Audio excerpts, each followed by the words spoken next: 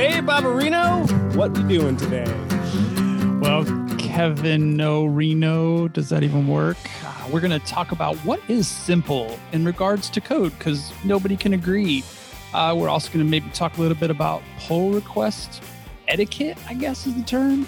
And we're probably going to breeze through our favorite website, Recode, a little bit and see what Bob and Kevin have been paying attention to and ignoring the past couple of weeks.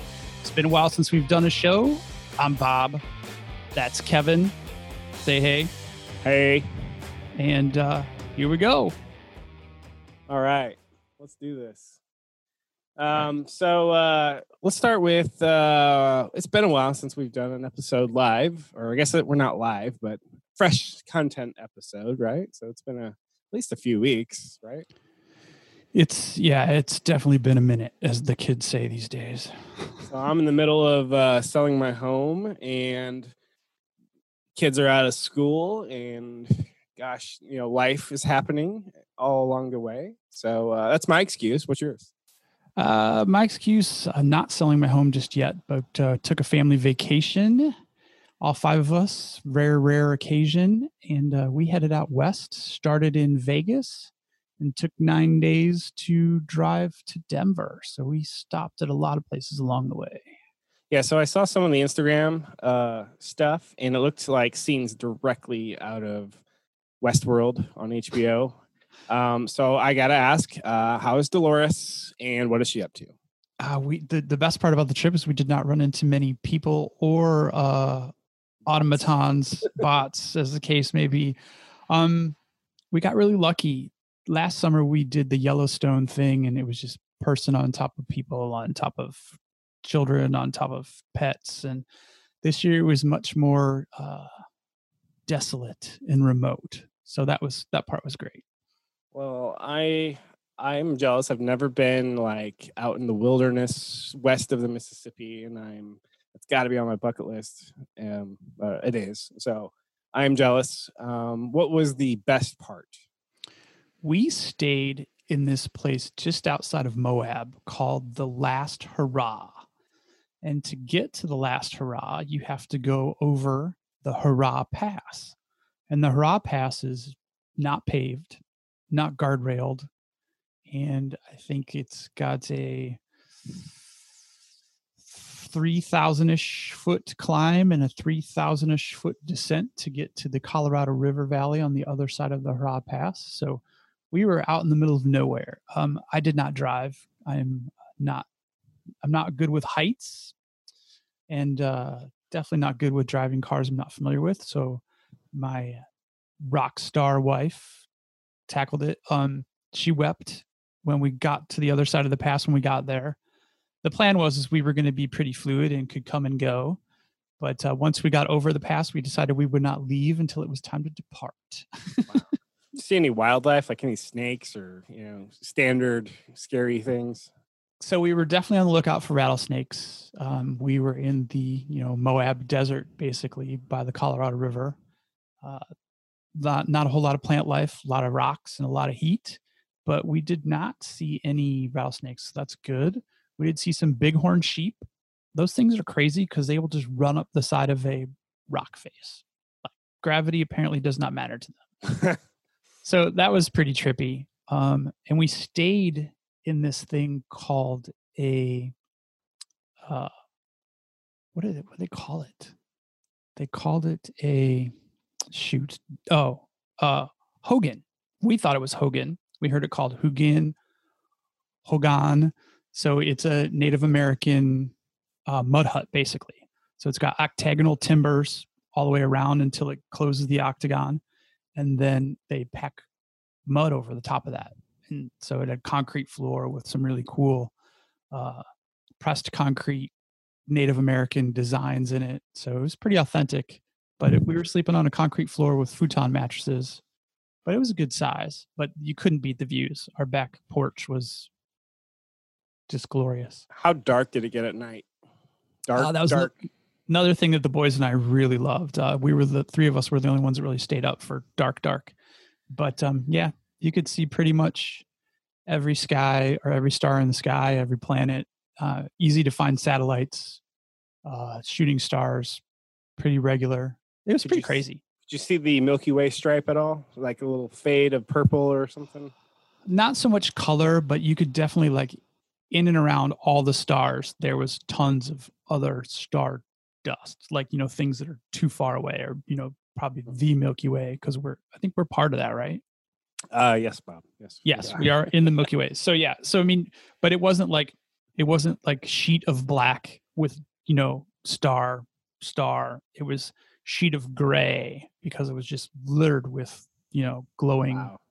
Yeah, it's pretty crazy. So it's definitely some big sky in Utah as well, even though Montana claims that. That's definitely so. I love astronomy. I love astrophysics. So I've never been in completely dark outdoor night because of all the freaking light pollution everywhere I've ever been. So color me jealous. So. Yeah, it was.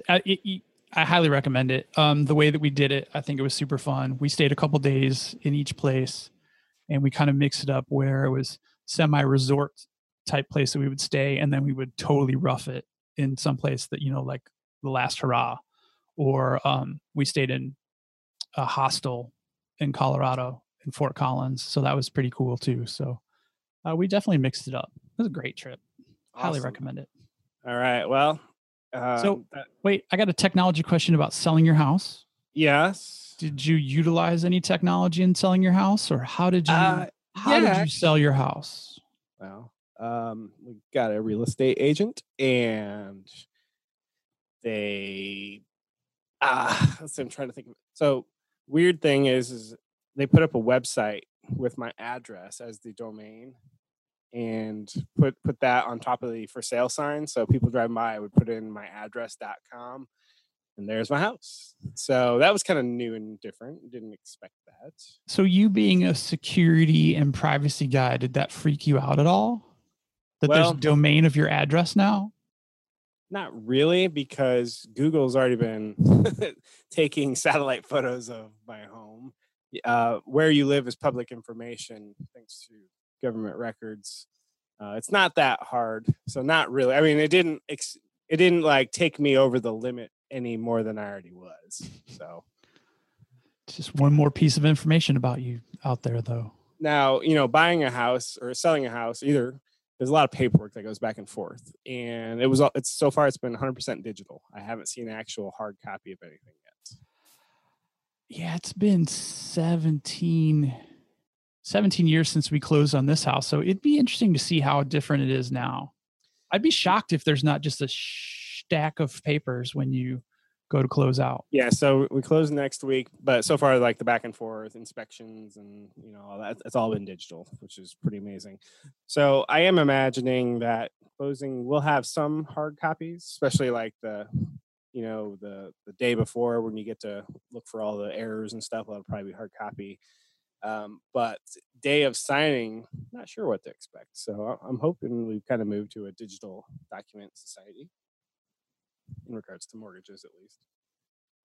So yeah, does that satisfy your technology needs? It does. I didn't remember if you guys used a realtor or not, and if you didn't, I was going to be asking all kinds of questions because you sold it in like some ridiculous amount of minutes, right? 13 hours. Yeah, I can't multiply 13 times 60 in my head very easily. 600 plus another. See, I can't do it. So 780 minutes or something. Still not a bunch of time. No, but we're pending, so we still got to get to closing. But yeah, exciting times, scary times. Same. Yeah, it's bittersweet. Been here for better part or 9 years, so time to turn the page on life again. Go to the next chapter. So Congratulations. well, thank you. All right. So we were going to talk about code, huh? What are we going to talk about? We'll talk about a few things. I think we need to work into some new episodes here, so hopefully this doesn't come off as just blasé, but some things that kind of like scratch my head on stuff. And one of them is when somebody says, guys, keep it simple, stupid, the KISS method. And I always look at that and go, gosh, I understand the intent of that, but I also think it's completely stupid at the same time, because everyone's notion of what simple is such a function of where they've been and where they are and where they're probably going in life and who is totally influencing them along the way. And I think there's a lot of groupthink combined in there too, and not just because, anything special. Groupthink is everywhere. Hey, the group thinks this, and so I guess I kind of I don't want to swim against the current. So, Bob, the KISS method. How would you define what is simple and what isn't? Because your simple and my simple, I can almost guarantee you, are different planetary systems. Not even different zip codes, planetary. Right. Oh, no, you're 100% right. But I think a great litmus test for simple, especially as it relates to code, is how easily a project can be transferred from one entity to another and it be expanded upon and or maintained. So if it takes a long time or it can't even be, the knowledge can't even be transferred. Like if I work on something and I hand it off to you based on the statement that you made earlier about our definitions of simple being universes away, I'm going to guess with pretty close to certainty that I'm going to be able to hand that off to you quite quote unquote simply because you're going to understand it. And I would say so I would say actually up front, no, I don't agree with that, and here's why. Because it has a lot to do with audience. So simple has to have context. You can't just say keep it simple, because without context, you really are a boat with no rudder. So, well, my simple, your simple. So if our definitions of simple are together or similar, I would say you're true. But since we're different, it's like woodworking, coding. We're talking about coding, especially in this context. We can both build a table, you and I. They can both have 4 legs. They both have a tabletop. So functional requirements are there. Now we can decide, okay, well, I like Victorian legs and you like modern legs. Well, they're both tables, but they're 2 different things. And you've chosen metal and I've chosen wood. So I guess it's not just woodworking. We're in the furniture business. So if you hand me your metal table, I may go, yeah, it's a table, but I don't do metal. I don't get this. And conversely, if I give you my wooden Victorian table, you might look at it and say, well, A, I don't do wood, and B, Victorian's just not my style, guys. And so I think when somebody, because I feel like when people say keep it simple, I think it's a placeholder for guys, do it my way. And I know that's just like, whoa, what? So I think when people say keep it simple, they're really, I think it's like this like Freudian psychology way of people saying, guys, I wouldn't do it that way. So if I look at yours and I say that's too hard, in my mind, I really think that's what somebody is telling me, that, guys, that's just not the way I would do it. And then so the fear I have is when party A tells the party B, guys, that's too hard, keep it simple. I'll translate that for you. I'll hear, oh, party A, you would do it differently, but the simpler complexity is undefined. It's that stupid JavaScript variable that we couldn't find it, but it's in the console over here, undefined, because you can't really define simple versus complex without context or without bias. Go, Bob. I have not seen the bias part is the part that's throwing me off, because you're saying I can get context. Mm-hmm. Context for simplicity is probably incredibly paramount. But when you start to bring in bias, when I hear bias, the word that resonates in my head is ego. Yes. And there's no room for simplicity and ego to exist together. When somebody says, I don't like it because it's not my style, mm-hmm. that can indicate their lack of willingness to expand their horizons. Correct. That can indicate their fear of being exposed for only being a one-trick pony. So there's all kinds of egotistical things and that's why I fall back to the explanation, the litmus test of if I can hand it off and explain it, because you've built stuff that was complicated, right? Absolutely. But you've made it in such a way that it's modular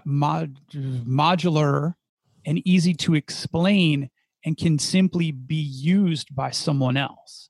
Well, see, but all right. So let me go. It's my volley. So I will say there's a lot to do with ego, because I really think when somebody says, "Guys, it's too complicated," I really hear the guys, that's not the way I would do it. And really, it's just a function of I think it's too complicated. So therefore, I think it isn't simple. Whereas if I change bodies and change experiences, that's the bias, life bias, not like evil, malevolent bias, just your life, your upbringing in the career of coding. If I start saying, "Oh, that's simple," I also think that's biased too, because what's simple? I mean, how many times you hear people, "What's simple for you isn't simple for them," and so I think we have a lot of people. I just loathe the comment, "Hey, can we keep it simple?" But I kind of throw my hands up and go, "Your simple, my simple will never." I mean, impedance mismatch. We will never agree. Certain people, and I do really think so. You had a second point there, and I'm totally losing it. So we had the ego, and we had what else? No, I think I came back to just because the bias and the ego being parallel, and then I just came back to that litmus test.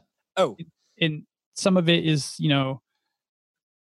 when you're developing something. So this is also part of the conversation: developing versus, developing and sharing in the development, like in a team development environment, or developing and handing off to another vendor possibly, or future dev team. So you're not building with them, but you're building potentially with another vendor in mind. So you reminded me of my other topic. So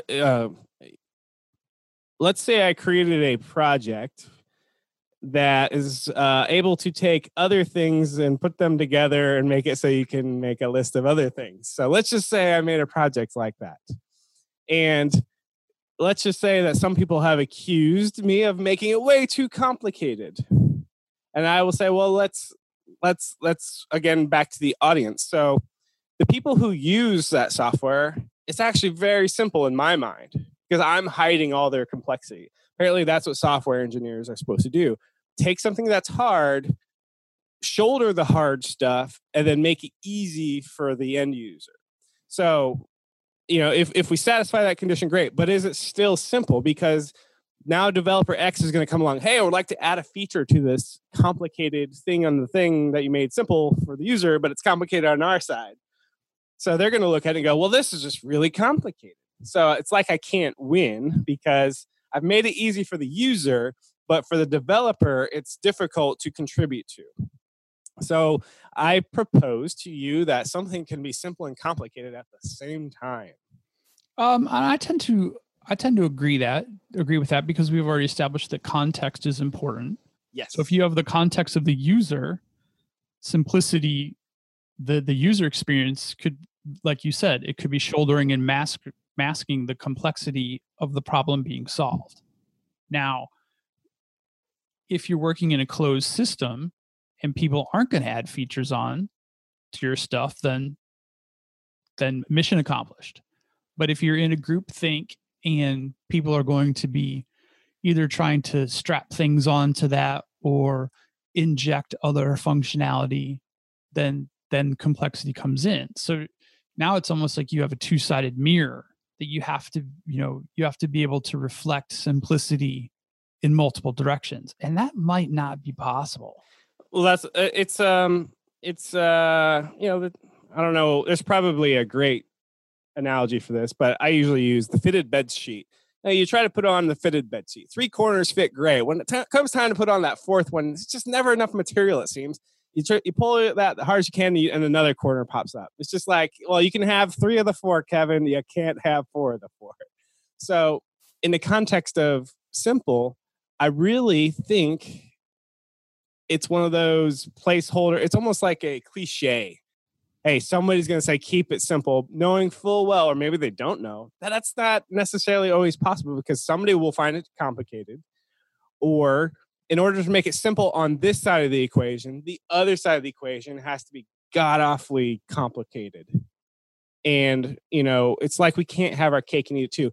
And if we try to keep that equation balanced, we end up with a impotent product, for lack of a better term. It's like, well, it tries to keep it's the classic, well, we're trying to keep everyone happy. Well, don't stop, don't. And so that's why it's difficult, I think.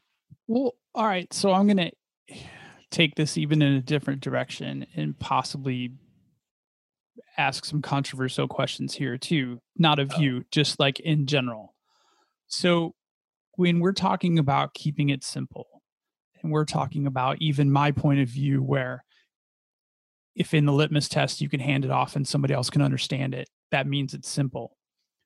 Why does that have to be a thing anyway? Like, we technically, we probably both have a developer in our title. Mhm. We're not equal. I don't understand things that you understand, even fundamental things. So I shouldn't probably be your litmus test. Even in a team, I don't think everyone on the team should have the same exact level of comprehension. I'm a big fan of specialization, not generalization. So I don't need to have a team that has 20, unicorn senior full stack, wizard developers. I don't need that. I need a couple people at the top that can have vision and make complex things seem simple. I need a middle layer that can actually see the complex vision of the layer above it and make it functional, like probably cut out the the fantasy part of the over complex visionary above them. And then you need the foot soldiers down at the bottom that are actually just going to take modular approach to their code and actually create functional entities that become the Lego blocks that build the simply complex thing that somebody else had envisioned. And the people at the bottom, the foot soldiers, don't need to have any comprehension of what the people at the top are trying to do. You and I talked offline about, starting businesses. And if we were to, I said, if I were to start a business, it sounds very much like what you're saying, that I don't need to go out and find another developer to start a business. I need to find somebody who complements me skill set wise, because gosh darn it, I've got my skill set down good enough where I say, you know what, you go do your thing well, I'll do my thing well, and I got you. I got it. So, and that works well when you have two people. So, the instant you have to share your code base with the first person, you start having to work out team dynamics. Like, well, we should put our curly braces here, not there. We should name our variables like this. We should use var instead of the actual type name. And then you start figuring out a few things. You start figuring out whether or not you're going to get along with this person or not, or you're going to figure out. I think a little ego kicks in and goes, I'll either be the one pulling or the one getting pulled here in this relationship. I mean, who's carrying the most weight? Ideally, you're both carrying the weight. So I do have the luxury that I do have a small group of people, probably 3 or 4, that we've kind of evolved all together over the last 5 years, and we work well together. So I know we're really evolving this conversation, but chemistry is very important. So to tie it back to simple, if 2 people don't have chemistry, or groups of people don't have the same sort of how I would do it, I think it affects their what's simple and what's not. There's my bias. That's my thesis. That's the reason that when somebody says keep it simple, it's like, well, that's like no context and completely biased, even though you don't realize it when you say it, in my humble opinion. So where does the element of trust play into simplicity? Because I can trust you. It's not even to make it as simple. It's to make the right choices. So we've all known products that became overly complex. Not even talking about keeping it simple. They have what's not Mandela, but what's that spiral thing that keeps going on into infinity? What is that mathematical art thing called? The Fractal. golden. Oh, the fractal. Yeah. It fractals out of control because it's spiders, and it gets you start repeating functionality, and what happens is it gets overly complex, overly abstracted, and then it just grinds to a halt. We've all known those situations. Those are probably situations where someone's been trusted too much, in my opinion. But Not I think enough trust, internal controls. trust and simplicity, I think, have to go hand in hand in this conversation. Well, let me give you another just crazy Kevin analogy. So I've worked at big companies. I worked at little companies. The big companies are very structured. They have supervisors, middle managers, brass, directors, and a load of foot soldiers. Small companies have very few people. Everyone's a foot soldier and 3 other jobs at the same time. And your HR department is a matter of slacking so-and-so or stopping so-and-so because he or she happens to be an owner, and that's just the way it works. So eventually, as that small business grows towards being that larger company, and not all companies want to, and I really don't like it when companies get too big, they eventually hit around 20 employees where they're like, guys, we need to play with big boy rules or big girl rules.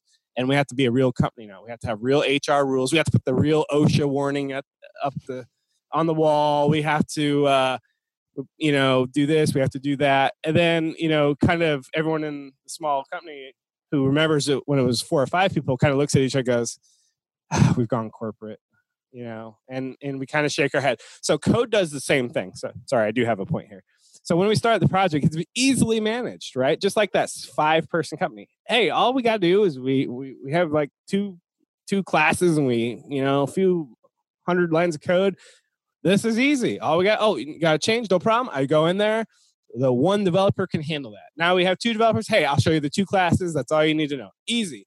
Okay, well, fast forward to that larger company. Let's call it whatever we decide is, okay, this code base is no longer small, guys. It's an aircraft carrier at this point.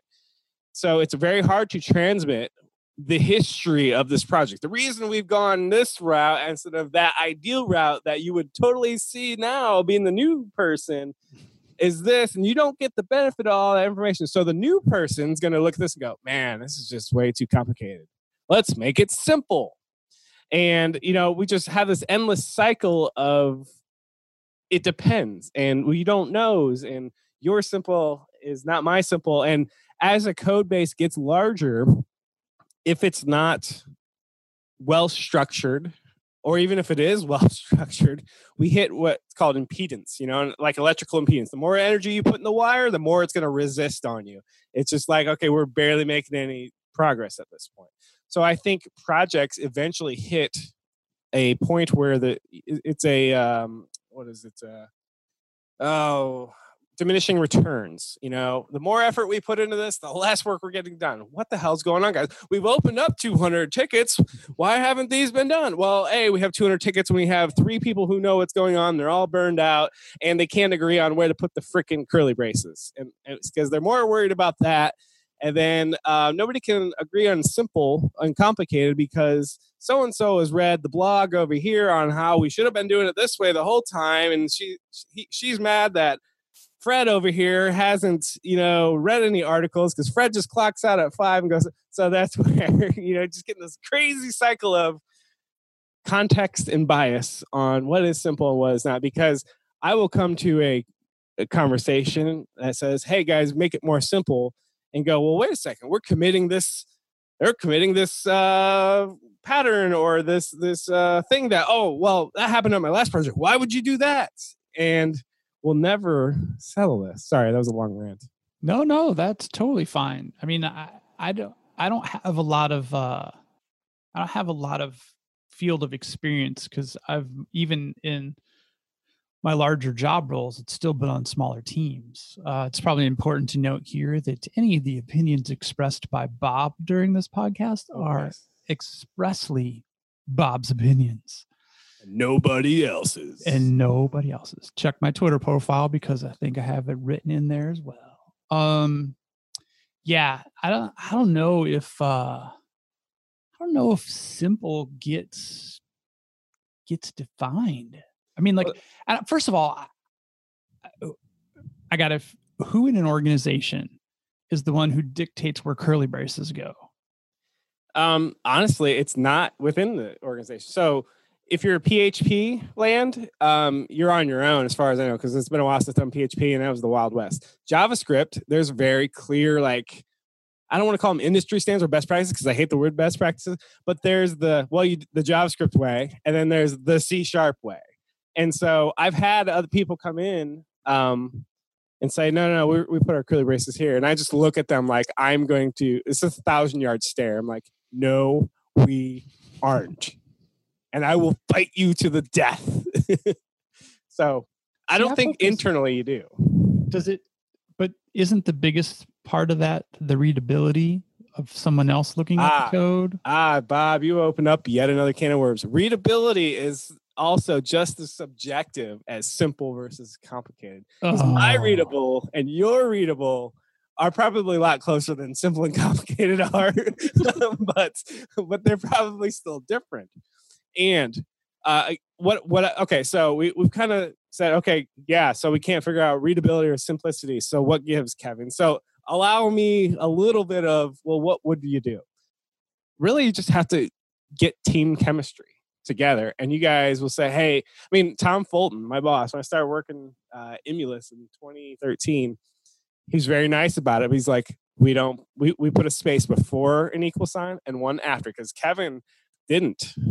And he called those scrunchy operators. Don't have scrunchy operators, Kevin. Plus sign, minus sign, they have to have a space.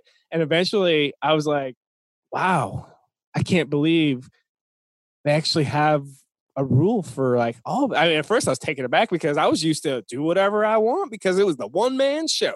Oh yeah, I don't have to answer to anybody. But Tom is super tidy in a really cute way, though.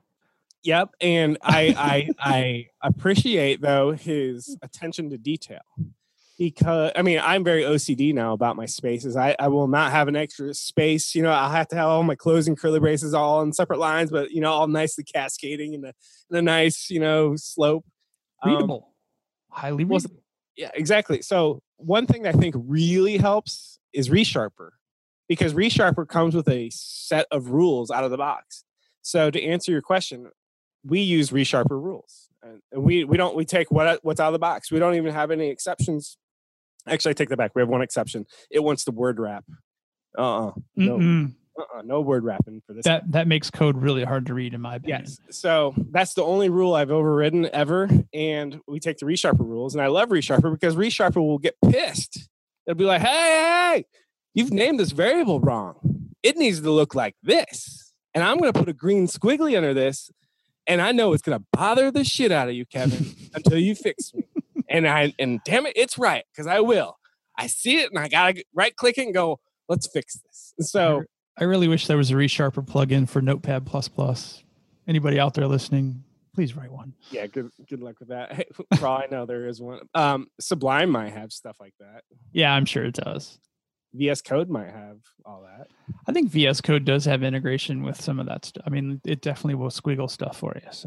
So I don't know how much more effort we can put into. I think simplicity, complexity, readability, we'll throw that one in there. It's so subjective, and it's so like, I think it's a cop out when somebody says, "Oh, keep it simple, guy."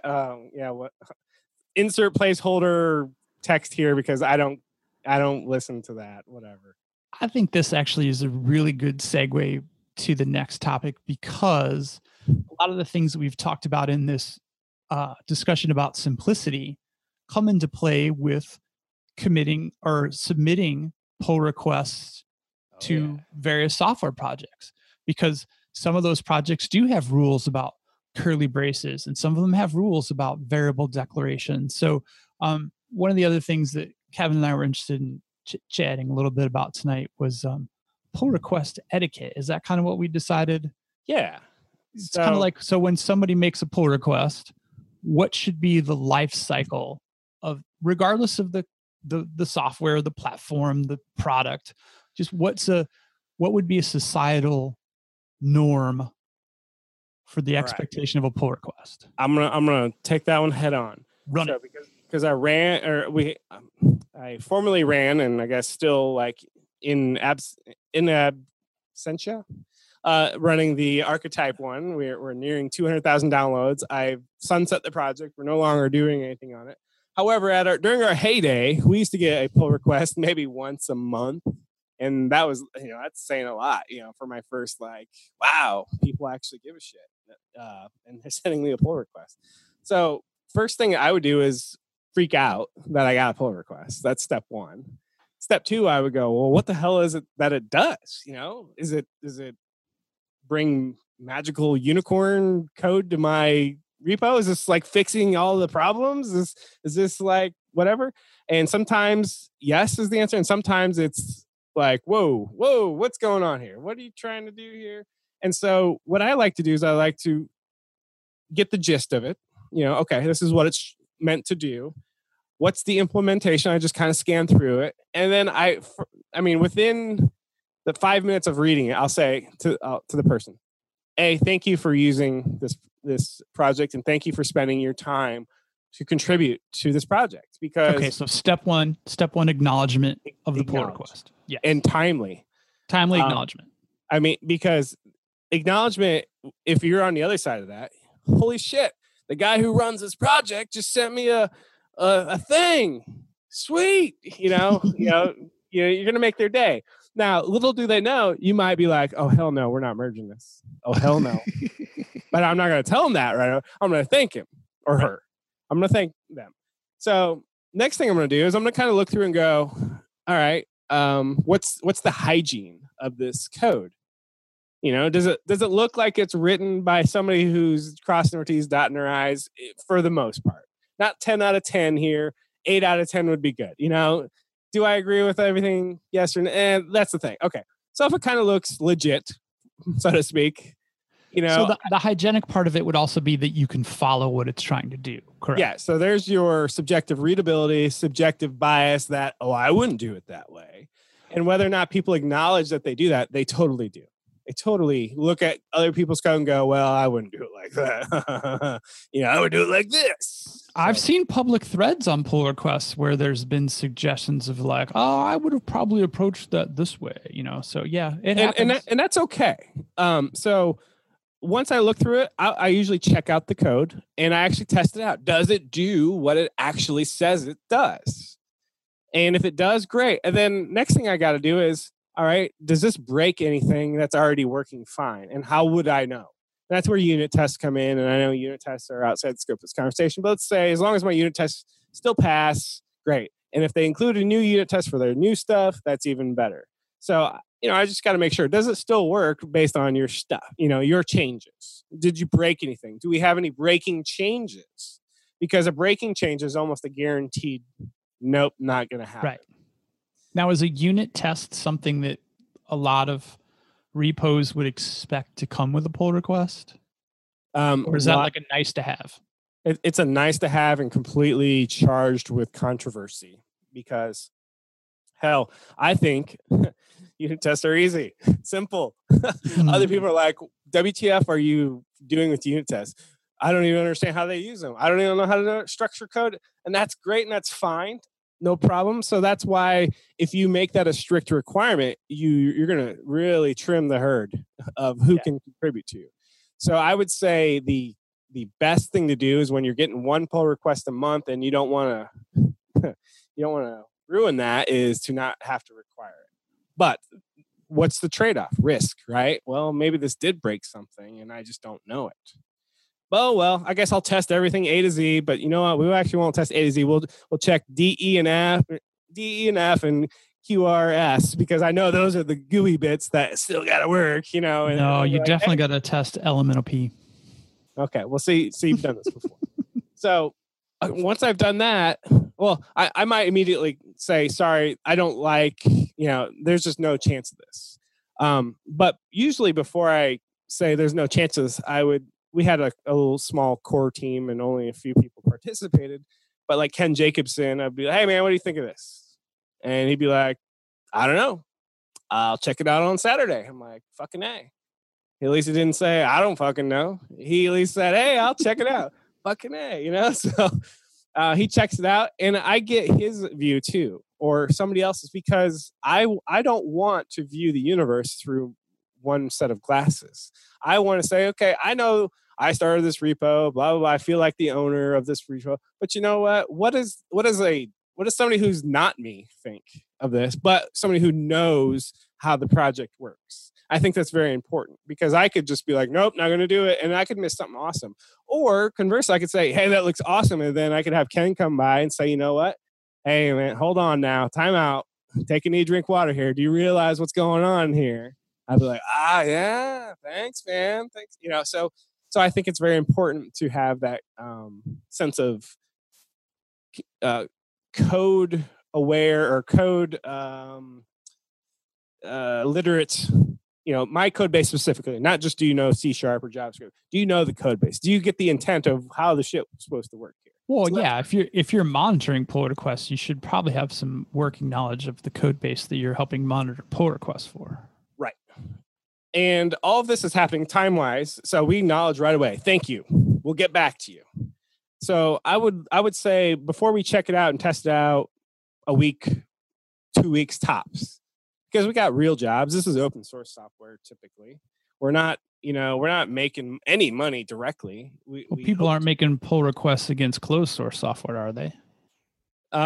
Internally, they are. Internally, yes. Okay. But I guess if we qualify, there's the internal process in place in an internal organization. All right, fair enough. So yeah, I guess let's scope the conversation to public open source software. So that person put in time. So first off, I'm thanking them for putting in time. I may not want your shit, but thank you. And once we get it and we look at it, we'll put it through its paces, and at that point, we'll know probably right away. Yeah, this is going to add value, or this is not going to add value. And if it's going to add value, the next step of the process is give it a bath if it needs it. Hey, let's move this here. Let's rename that there.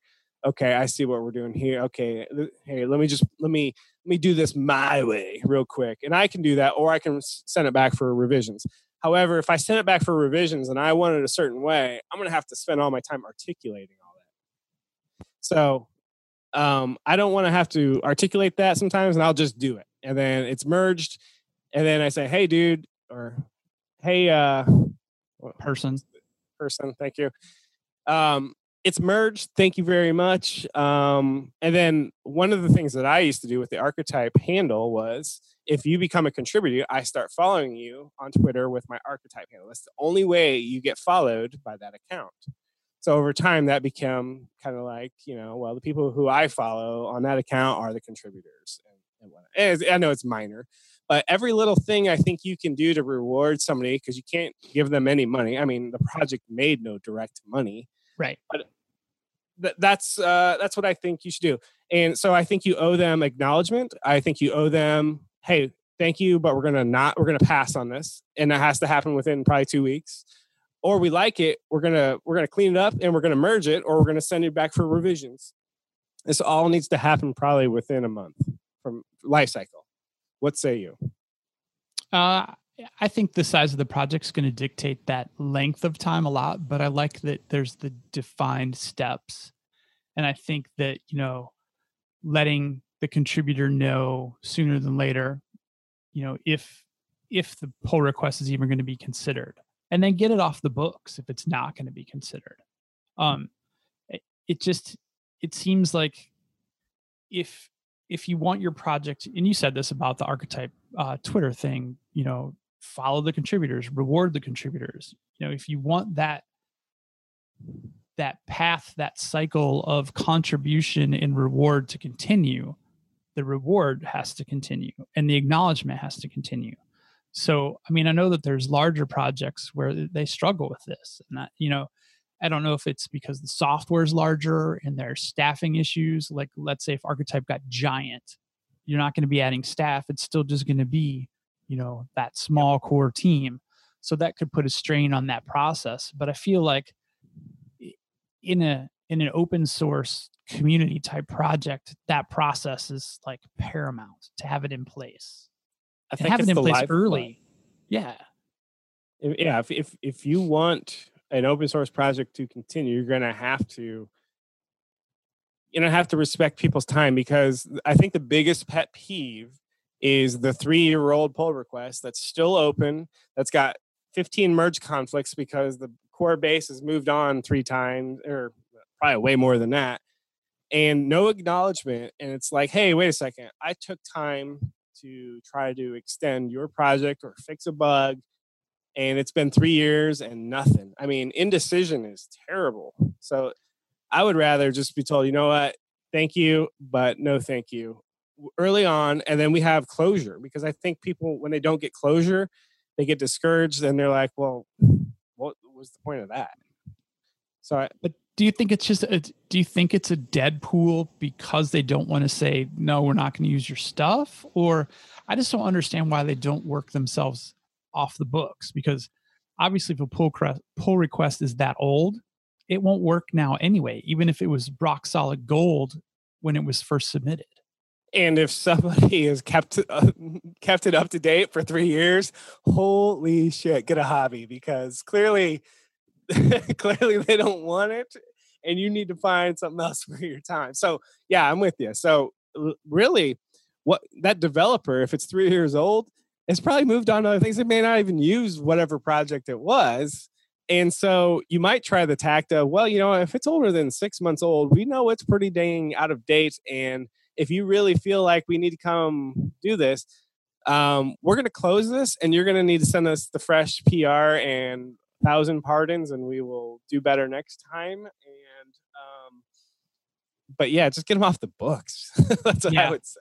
It seems like it's a better PR move to have a cleaner PR public relations, better public relations move to have a clean PR docket. All right. So in the same vein, docket. Archetype would have issues and we'd have pull requests, 2 separate things. Usually an issue had a related pull request if there was a fix or something like that, or if it was a new feature, hey, explain it in an issue.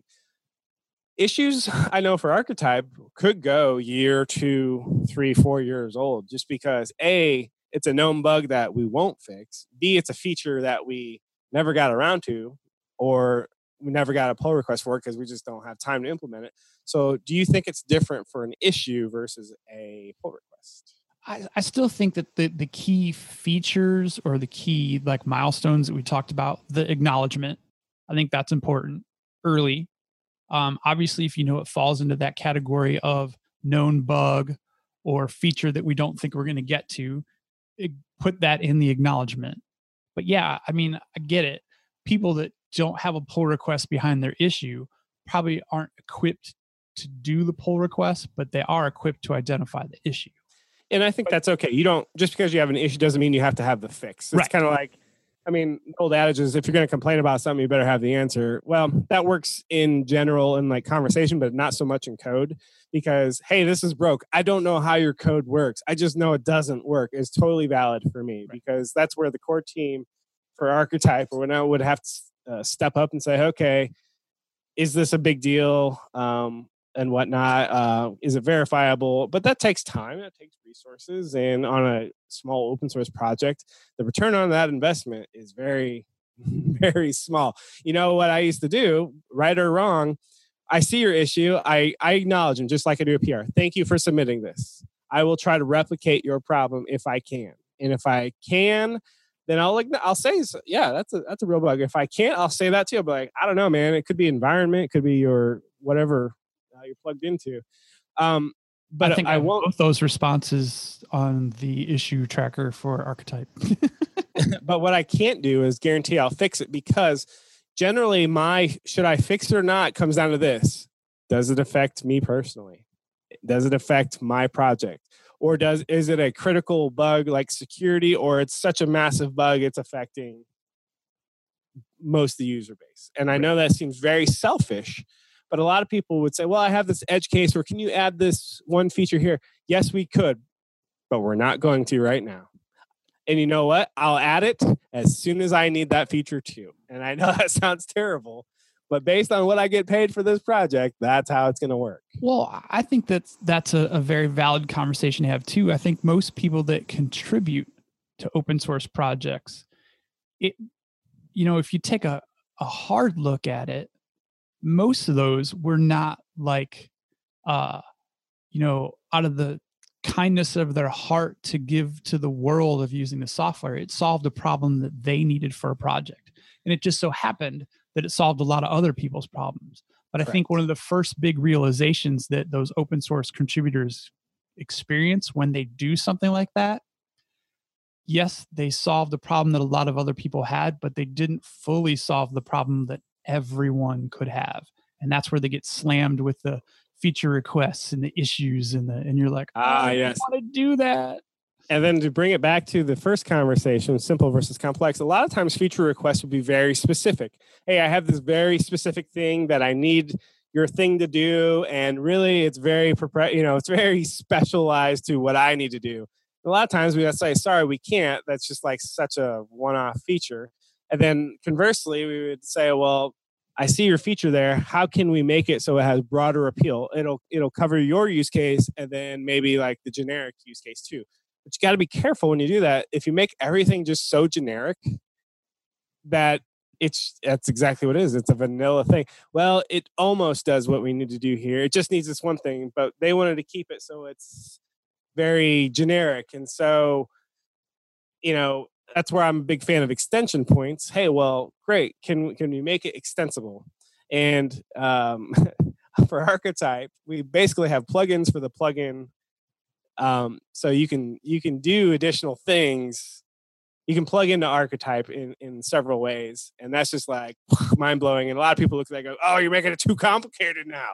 Well, I am, but nobody's asking you to use these features, and nobody's asking you. I've never got a pull request from you, so I'm not so sure what's so complicated because as far as I know, you don't know the code base anyway. So thank you for your opinion, but I'll file that in the bit bucket. And I know that sounds harsh, but I think a lot of people complain to complain. There's a lot of complaining about things that people have never used. It's the cross your arms and go, well, that just sounds complicated. Okay, great. Have you actually gotten the trenches on this? And truth be told, I can't get in the trenches on everything. There are some projects that have just gotten so complicated that I can no longer contribute to. And I feel like a pretty bright guy. The reason I can't contribute to it is kind of like the next topic of simple versus complicated.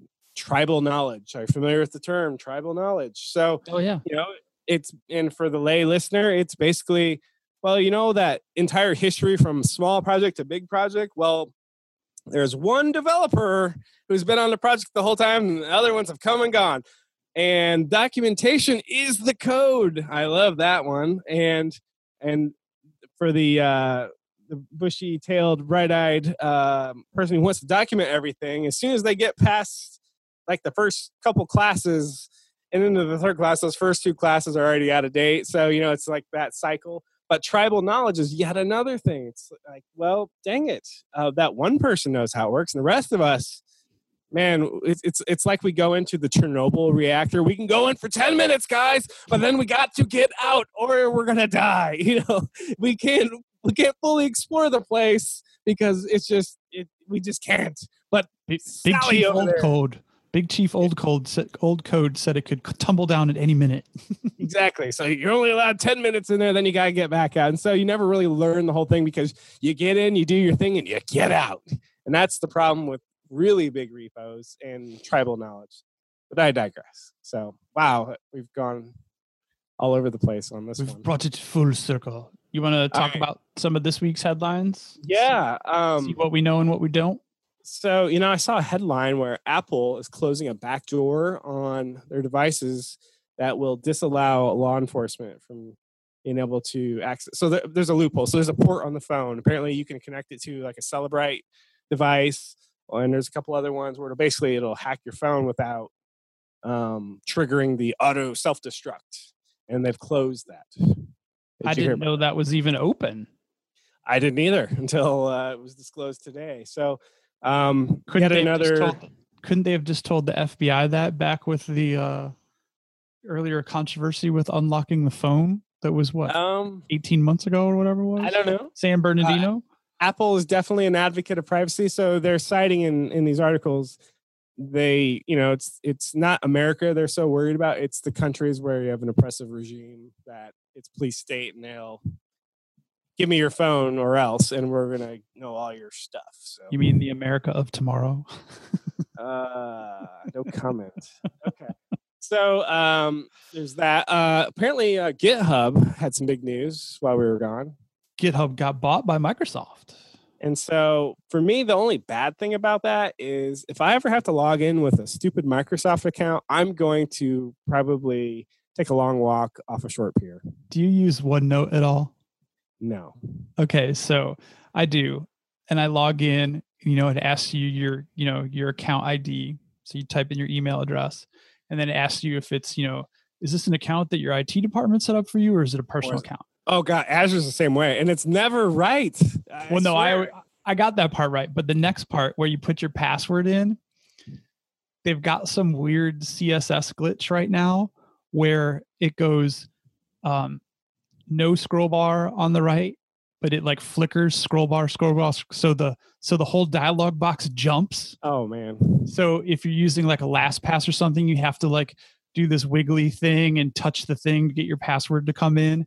And at first it was like this huge like annoyance, but now it makes me giggle, like, because it's kind of a fun little game. But yeah, so hopefully Microsoft doesn't throw that login screen on top of GitHub. So I know a lot of the Microsoft haters. I'm not a Microsoft hater. I hate plenty of other companies, but Microsoft's not one of them. Are kind of like, puckered rear ends on this, going, oh gosh, what about all my non-Microsofty stuff? What's going to happen? I just think they need to chill out. However, I did see David, former guest on the show. He had mentioned, hey guys, don't worry, but you'll see something like GitHub SDK Enterprise Editions Service Pack 1 coming soon. That's great. He also had a great tweet about IHOP changing it to IHOB. He was hoping that it was going to stand for bacon, but a side tangent. That's so weird, isn't it? IHOP going to burgers. Dumbest thing. I heard it's only temporary. Did you see the Wendy's handle on Twitter? Totally roasted them. Oh, there was some super trolling going on. It was great. If I can remember, it was Wendy said, "We're not really afraid of the pancake here, the place selling burgers that couldn't even handle pancakes or something." Yeah, like that. Because pancakes were too hard. Yeah, there you go. I'm like, oh, that's great. So the Wendy's account, definitely a good follow, even though it's fast food. It's so hilarious. Whoever runs that account is gold. Well, somebody put out a snarky tweet back to Microsoft about how, like, when has Microsoft ever cared about open source or something like that? Did you see Hanselman? His reply to that was, utilizing 280 characters, all of them, and just listing all the different open source projects that Microsoft's supported and or been involved with. That's a pretty good reply. Yeah, I mean, to be fair, Microsoft has gone through some dark days. They look like they're reformers, and they're on their way to being less dickish. And so I'm happy for that, because I sure have plenty of haterade for Google and Apple and Facebook right now. So yeah, I think since it was back in 2008 that I was at CMS Expo, and Microsoft was all over that with the open source stuff, where I did probably like 3,000 installs of Umbraco through Web Matrix. Had the make love not, or make web not war t-shirts and stuff like that. Speaking of Facebook, did you see they had another oopsie? This is like a Britney Spears. Oops, I did it again. Every day. What was their latest one? 14 million users. Oh, guys, sorry about that. We accidentally made all your stuff public. Yeah, we toggled it for you. How does that even happen? Our bad. No, this has never happened before the other 6 times. Or after. Anyway, it's just really weird. I mean, they're like Teflon, man. Nothing sticks to these people, because they can just keep I don't know, just doing whatever they want with this, whatever violate. So they can violate their own terms of service and go, oops, it was a bug. However, if you do something, they're going to be like, banned, Booted. you're out of here. So, uh, yeah. Anyway, moving on here. What other kind of headlines here? See, Apple's, they're kind of indicating that they're slowing down production on iPhone. Nothing to worry about, but we're just not going to make as many anymore because apparently the demand is down. Yeah, well, pretty much everyone's got one at this point. I call that market saturation. Yeah, that is definitely they're approaching market saturation. To be fair, though, I did work for a wireless company in 2010 to 2012, and this is right when smartphones were taking off, and I thought the same thing then. Oh my gosh, everyone's already got a cell phone. Why would this is dead? That's why they make them like garbage, though. Like they break in 18 months. They either slow down to the point of being ridiculous, or they just break. Or your battery just disposable tech. Okay, so is there any other headlines that you think we've missed? I'm sure that there are, and they are all ridiculous. We've talked about the Google Maps thing already, right? We did that. Yeah, I think we did. Or did we? Anyway, Google Maps is going to start costing people money starting in July 15th or something like that. But you get 200. Sure. Have you seen the way that they've got this all set up? Everyone gets so you have to put your credit card in to use it, but everyone gets a $200 credit. And depending on how you use Google Maps, that $200 can get you A, B, or C. It's just so ridiculous. And if you read it, here's what it really says. If you put it in Google Translate, if you take the Google Maps and put it in Google Translate, here's what it says. It says, well, we're gonna give you $200 credit, and then we're gonna take as much as we want. Any other questions? We'll decide how much of this $200 credit you'll actually use. I'm still just mad at myself because I fell for it all. Which part? Just signing up for Maps to begin with, or just that it was going to be free forever? Nothing's free. Well, that does remind me. You see, clearly Google employees at Google have been watching the Bob and Kevin show on YouTube, the artist formerly known as Bob and Kevin YouTube, because we had talked about the revolt. It was a real small segment we did at Google, was doing Pentagon defense contracts. I meant to bring that headline up. Cool.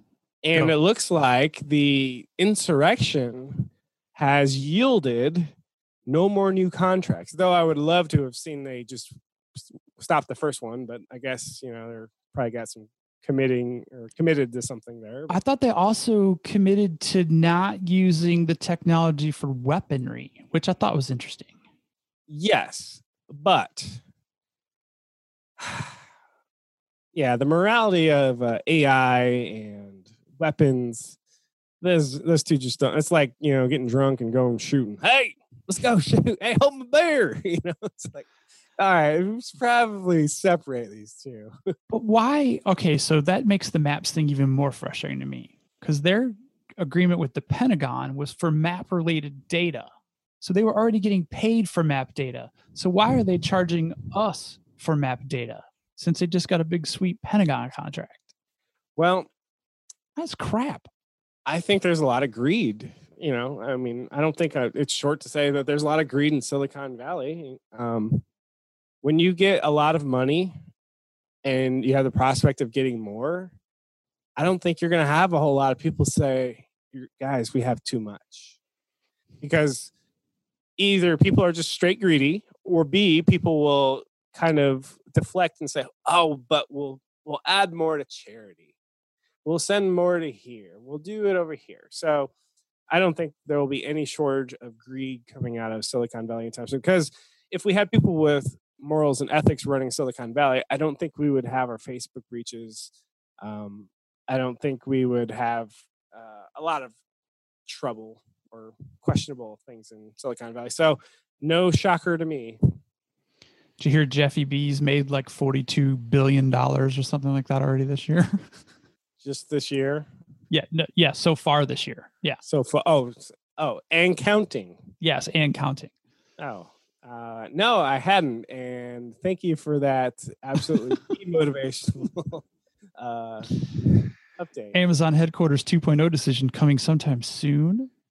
Question mark. That kind of fell out of the headlines. Right? I still got my envelope around here somewhere of my pick. Mine is right behind me still, but have you ever played the game Fortnite? Have you ever heard of Fortnite? My 19-year-old, that's all he does is play Fortnite. All right. My 9-year-old, that's all he does is play. And they're getting sued, right? Oh, I don't know. Are they? Yeah. So the whole thing with that game is it's free. Right. There is stuff that you can buy, and there is a campaign mode. What? Oh, go ahead. Sorry.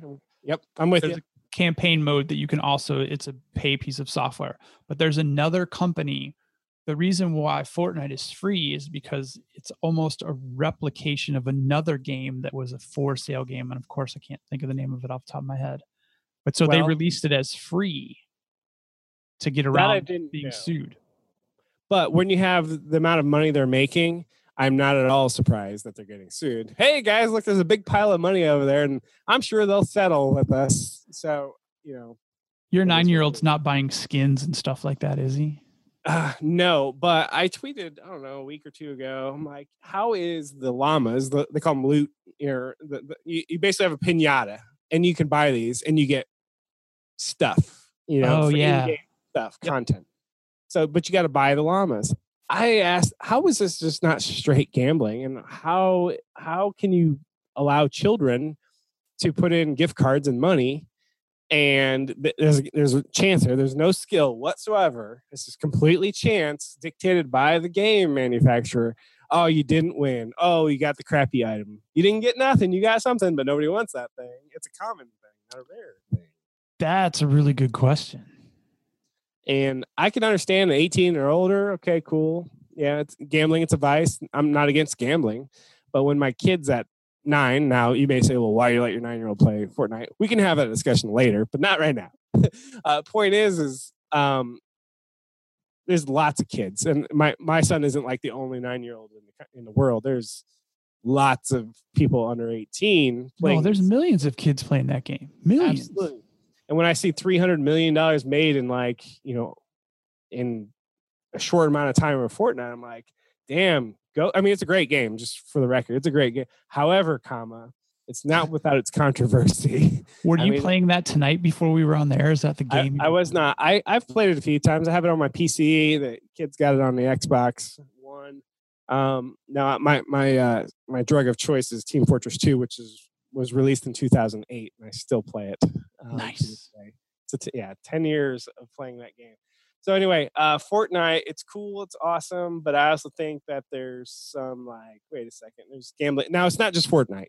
So even Team Fortress, the game I play, you can buy a key for $2.50, and you do the same thing. You open up a loot drop or loot case, a chest, and you get the thing, and maybe you want it, maybe you don't.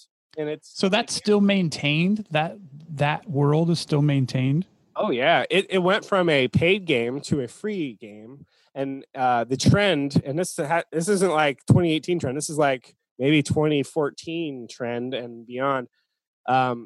Games are usually free now, and then they have in-game content. It's like a microeconomy type stuff. So you can still if you go on Steam, there's tons of free games, and then it's funded that way. However, on Steam, there's game prices have come way down because back in the day, you want a PC game, it's $49.99 at Electronics Boutique or Walden Software or whatever it was back in the day, and Walden now. Software. Did you guys have one of those somewhere? Okay, all right. So, totally local then. So yeah, remember when you had to look at the label, PC or Mac, and the Mac section was like 3 games, and the PC section was like 3 rows or like three aisles. Of games. Yeah, and we had Macs back then at the house too, so that was rough. Games on Steam, even if they're pay now, they're like $14.99 for expensive games. Well, media. There's no media anymore, so that's got to bring the price way down. You'd think, but then you look at the Xbox and the PlayStation platforms, and those things are still $59.99, whether you get digital download or not, or physical copy. So it's hard to predict. But anyway, Fortnite is interesting. It's cool. It's I'm totally envious. I'm like, damn, I wish I could. I don't know, sweep their floors or something and be like a 0.5% or, you know, or something in the equity. You started some JavaScript game dev playing Yeah. around, didn't you? Yeah, it's called Phaser.io. It's version 3. I didn't create the engine, but I inherited it. I have grand plans. So I am a victim of my own ambition. And I have vision to do an online multiplayer game. I've had this dream for 10 years or more. I've had various attempts at trying, but I never liked the UI. I'm like, gosh, this is just not worth it because the UI is just stupid. Now, come along these JavaScript HTML5 game engines, man, it looks just like an old Nintendo or Super Nintendo, and that's actually just fine for me. I don't need like 3D like realistic graphics.